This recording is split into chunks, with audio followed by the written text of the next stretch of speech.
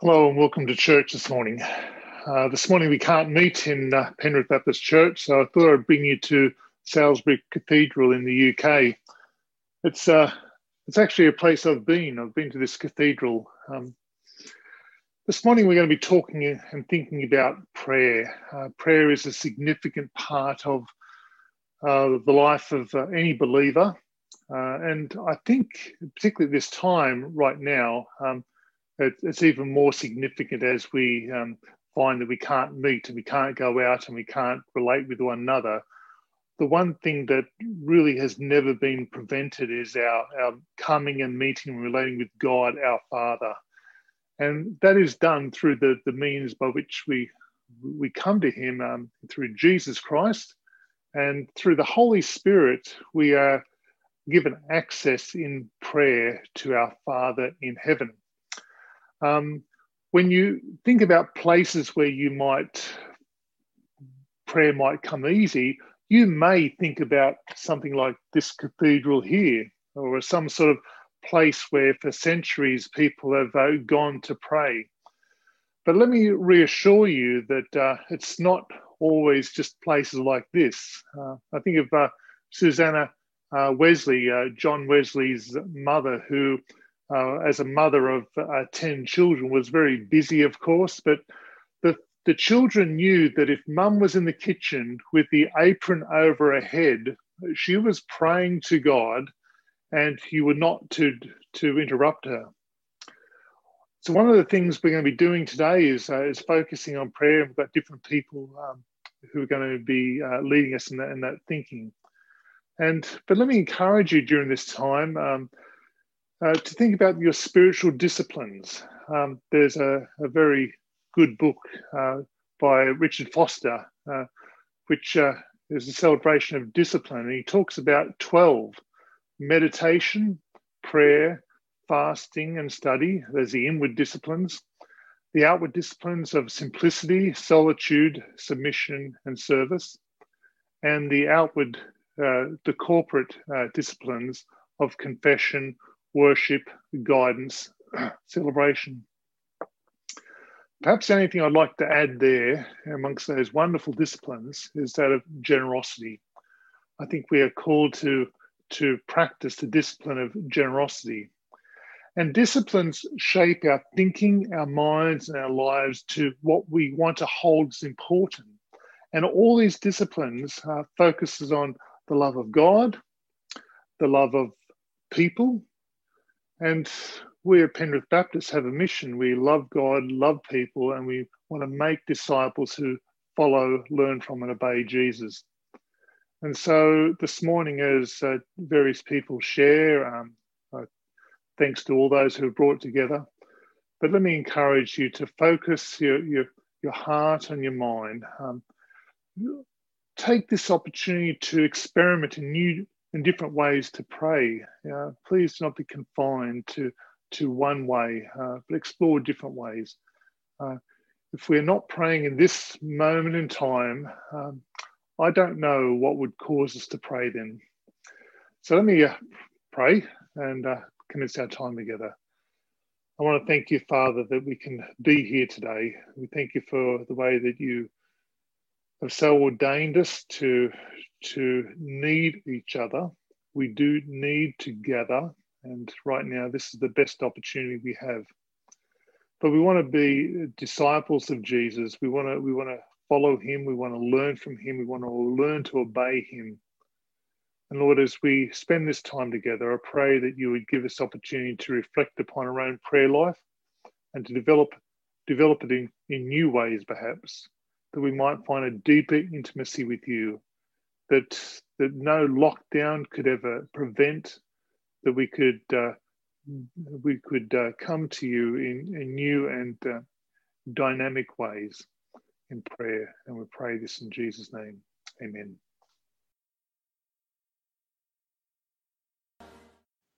Hello, church. I'd like to talk to you about one aspect of prayer, and I'd like to begin by reading a verse out of James. James chapter 5 and verse 16. It says this: "Therefore, confess your sins to each other and pray for each other so that you may be healed. The prayer of a righteous man is powerful and effective.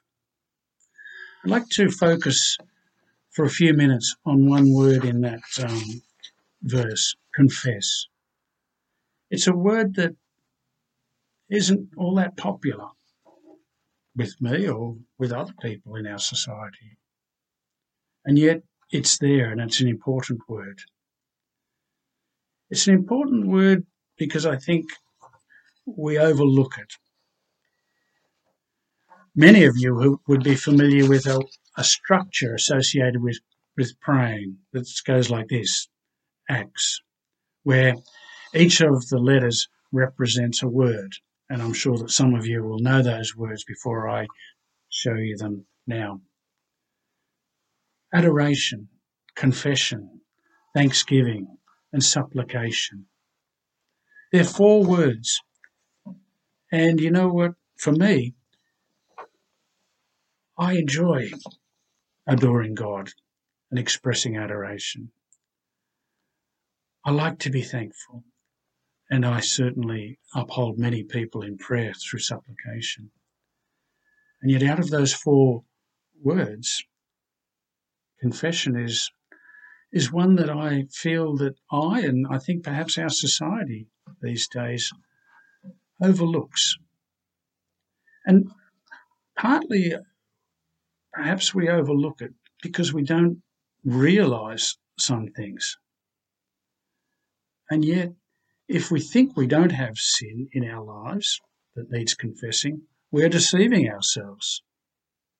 Let's read another few verses from 1 John, chapter 1, verses 8, 9 and 10. This is what it says.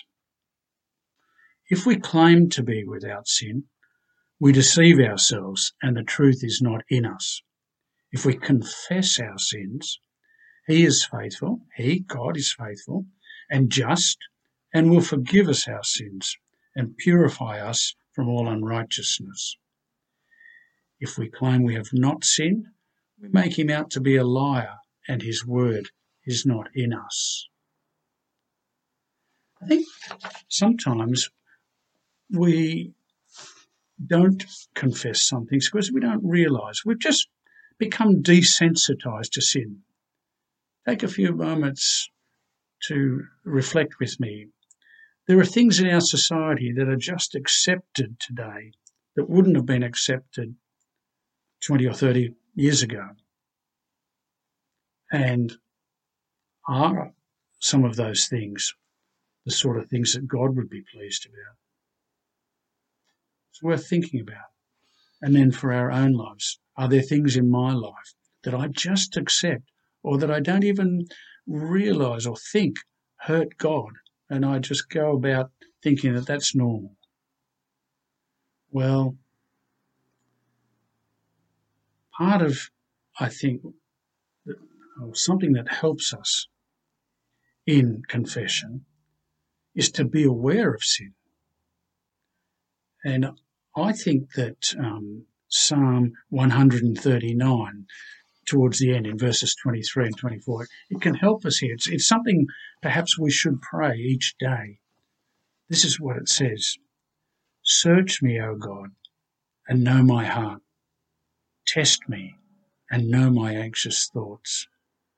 See if there is any offensive way in me, and lead me in the way everlasting. Good thing to pray, isn't it? See if there's any offensive way in me, God, and lead me in the way everlasting. You know, none of us are going to confess without a level of humility. I, again, feel that this is an area in our society that's lacking humility. And, you know, even as I look in the last week at some of the words of politicians, journalists were asking the Prime Minister to say, now, are you sorry about this? Are you sorry? They wanted that sort of answer. And he avoided it for a while. Eventually, yes, he said, I'm sorry. But there's a reluctance to say sorry. Why? Because in our society, we're just ready to jump on someone and trample all over them if they say they're sorry, and blame them for this and blame them for that. And I think that's bred a reluctance, not just in our politicians, but in us, to say we're sorry.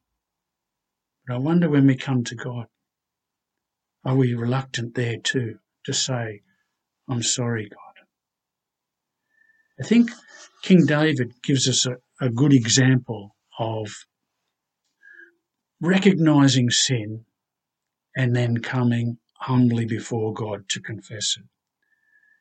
It's contained in Psalm 51, and it is worth reading the whole psalm. I'm just going to read the first couple of verses because it'd be hard in this video recording for you to remember all of it. But listen to the first few verses as he comes humbly before God. And he says, "Have mercy on me, O God, according to your unfailing love, according to your great compassion. Blot out my transgressions, wash away all my iniquity, and cleanse me from sin." He recognised his sin, he was humble and confessed it. He asked God to wash him clean, whiter than snow, it says later on in the psalm. And so he was doing what we read in 1 John about confessing his sins and recognising that God is faithful and just to forgive sins. And let me conclude with just a paragraph out of a book I'm reading at the moment by Philip Yancey on prayer. It's a paragraph where he recognises his sin. I've just got to go back to the right page, sorry. He recognises his sin. He's talking about this, and he says, "Consider again the act of repentance. Confessing my sins before God communicates something God already knows. Yet somehow the act of confession binds the relationship and allows a closeness that could not be achieved otherwise. I make myself vulnerable and dependent, bringing God and me together. The same kind of intimacy happens when, all too rarely, I apologise to my wife for something we both know about. I do not bring her information. I bring her my heart, my humble self." I think we can all learn from that. Thanks for listening.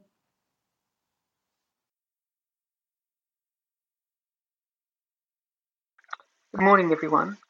It is a real privilege to have a few minutes to speak about prayer, in particular with reference to Hebrews 4:16. To put it into some context, I'll read verses 14 to 16. "So then, since we have a great high priest who has entered heaven, Jesus, the Son of God, let us hold firmly to what we believe.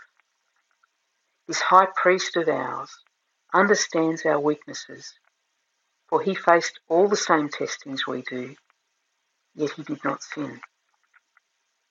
So let us come boldly to the throne of our gracious God. There we will receive his mercy, and we will find grace to help us when we need it most." As I look at this passage, I realise that we are invited to come boldly. Boldly. A word that we associate these days with daring or overconfidence. But in this context, it means that we are coming trusting, assured that we will be welcomed and received. And we come to the throne, the seat of ultimate power and authority.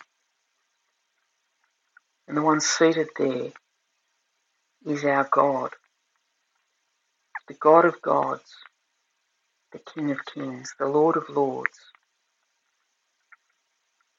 the Creator God. And yet he is described here as our gracious God, the one whom Jesus invited us to call Father.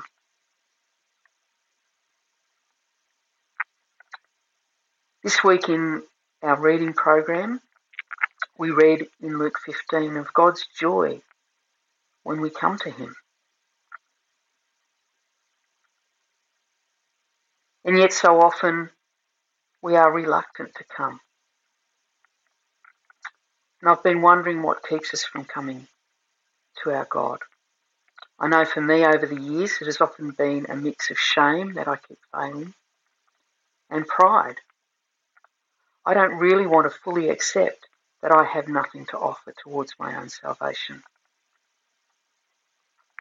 But this passage tells me that Jesus has passed every test that I have failed, that he has offered the only true and perfect sacrifice.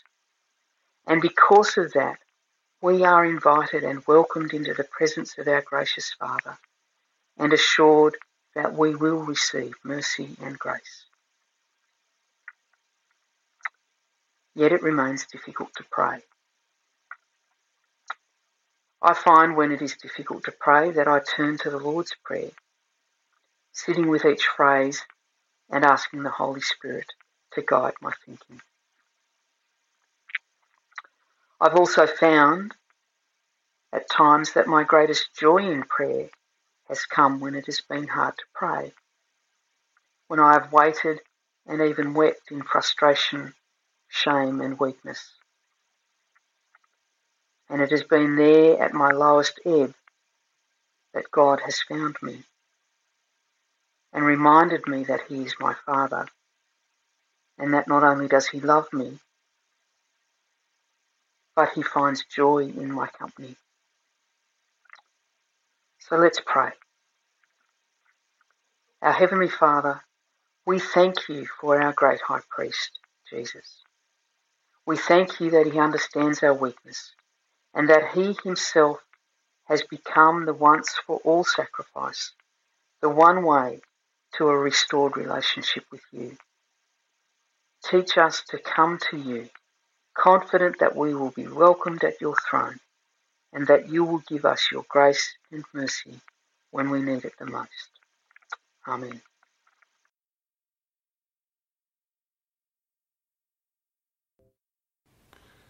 I'd like to read and briefly talk about a passage that I find encouraging in Philippians, and it's Philippians chapter 4, verses 6 and 7. And in fact, the bit that I'll read includes the last bit of verse 5.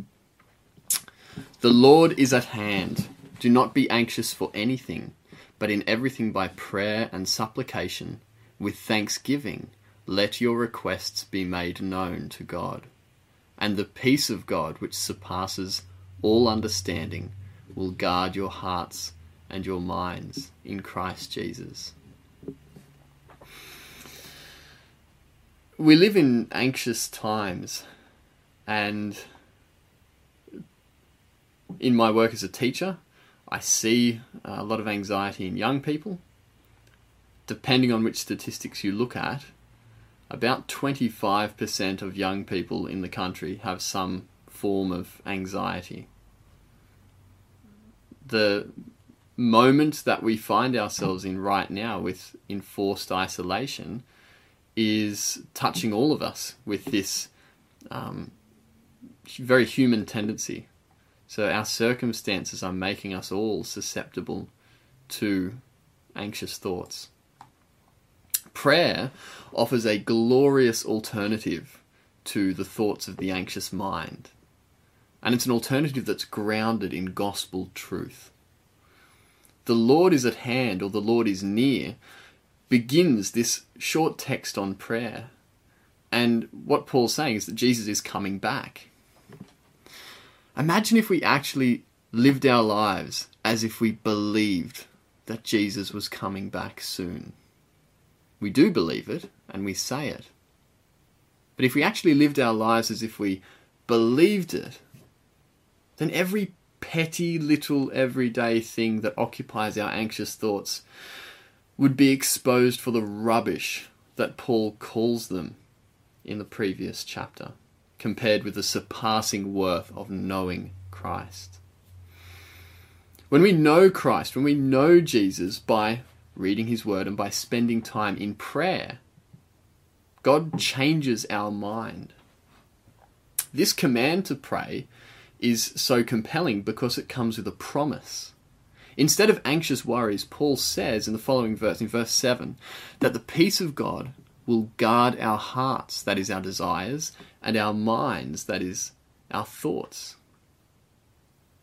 This peace of God is not a vague, warm, fuzzy feeling or some ill-defined concept of well-being. This peace of God here is the peace which comes from knowing that our old self has been put to death on the cross in the person of Jesus and has been raised to new life with him. Prayer, the knowledge that we can come directly into the presence of God, not as a harsh judge, but as a loving Father who longs to hear our requests. This is one of the greatest freedoms that we have in Christ. We are reminded to pray to express our thanks to the God who loved us and sent his Son to die for us so that we could be in relationship with him. And we're promised that the constant, thankful practice of prayer will guard our hearts and minds. By bringing to God our requests and our thanks, we remind ourselves daily of the glorious King that we serve, Jesus, in whom we have true peace, peace with God. Jesus, who is coming back soon. Let's pray.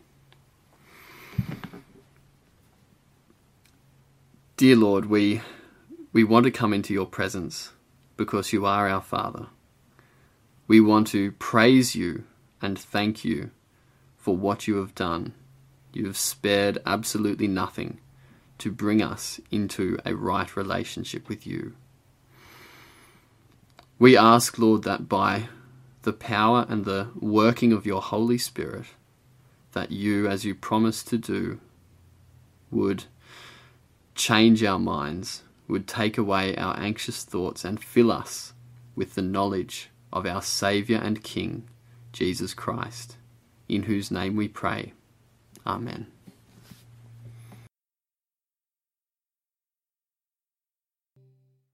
So let me encourage you to think in the new ways that you can pray.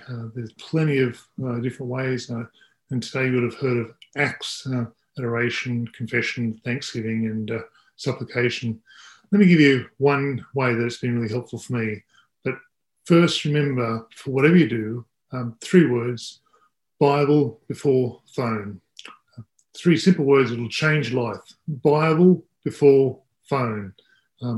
I know you get to the Bible then, because we can't really do without our phone. Bible before phone, and think about this. The Hour That Changed the World is a book by Dick Eastman, it's been a powerful book for me. In the first 5 minutes of prayer, he talks about praise and divine oration. The second one is about waiting or soul surrender. The third talks about confession or just recognising our sins, declared admission. The fourth one is scripture praying, faith building. The fifth one is watching or mental awareness, looking for where Satan might trip you up if this is your prayer. The sixth one is intercession, earnest appeal, praying for people in our world. The seventh is petition, a personal request, praying God for your needs, your daily bread. The eighth is thanksgiving, express appreciation, so important. The ninth is singing songs of worship. And if you don't like singing, or to maybe do a psalm in that section. Number 10 is meditation. Ponder the reading that you've read and explore it further. 11th is listening or hearing his voice, bringing God an issue or a difficulty you've had and that you want to work through with him. This 12th is praise, or divine magnification. He talks about ending the time with praise of God and giving a strong amen. I'm going to make this sheet available to everyone. So let me encourage you just to think into new ways of praying and mix it up a bit. And some days maybe follow one pattern and next go another. It's a way that we are meant to express ourselves before God and come before Him in a really special way.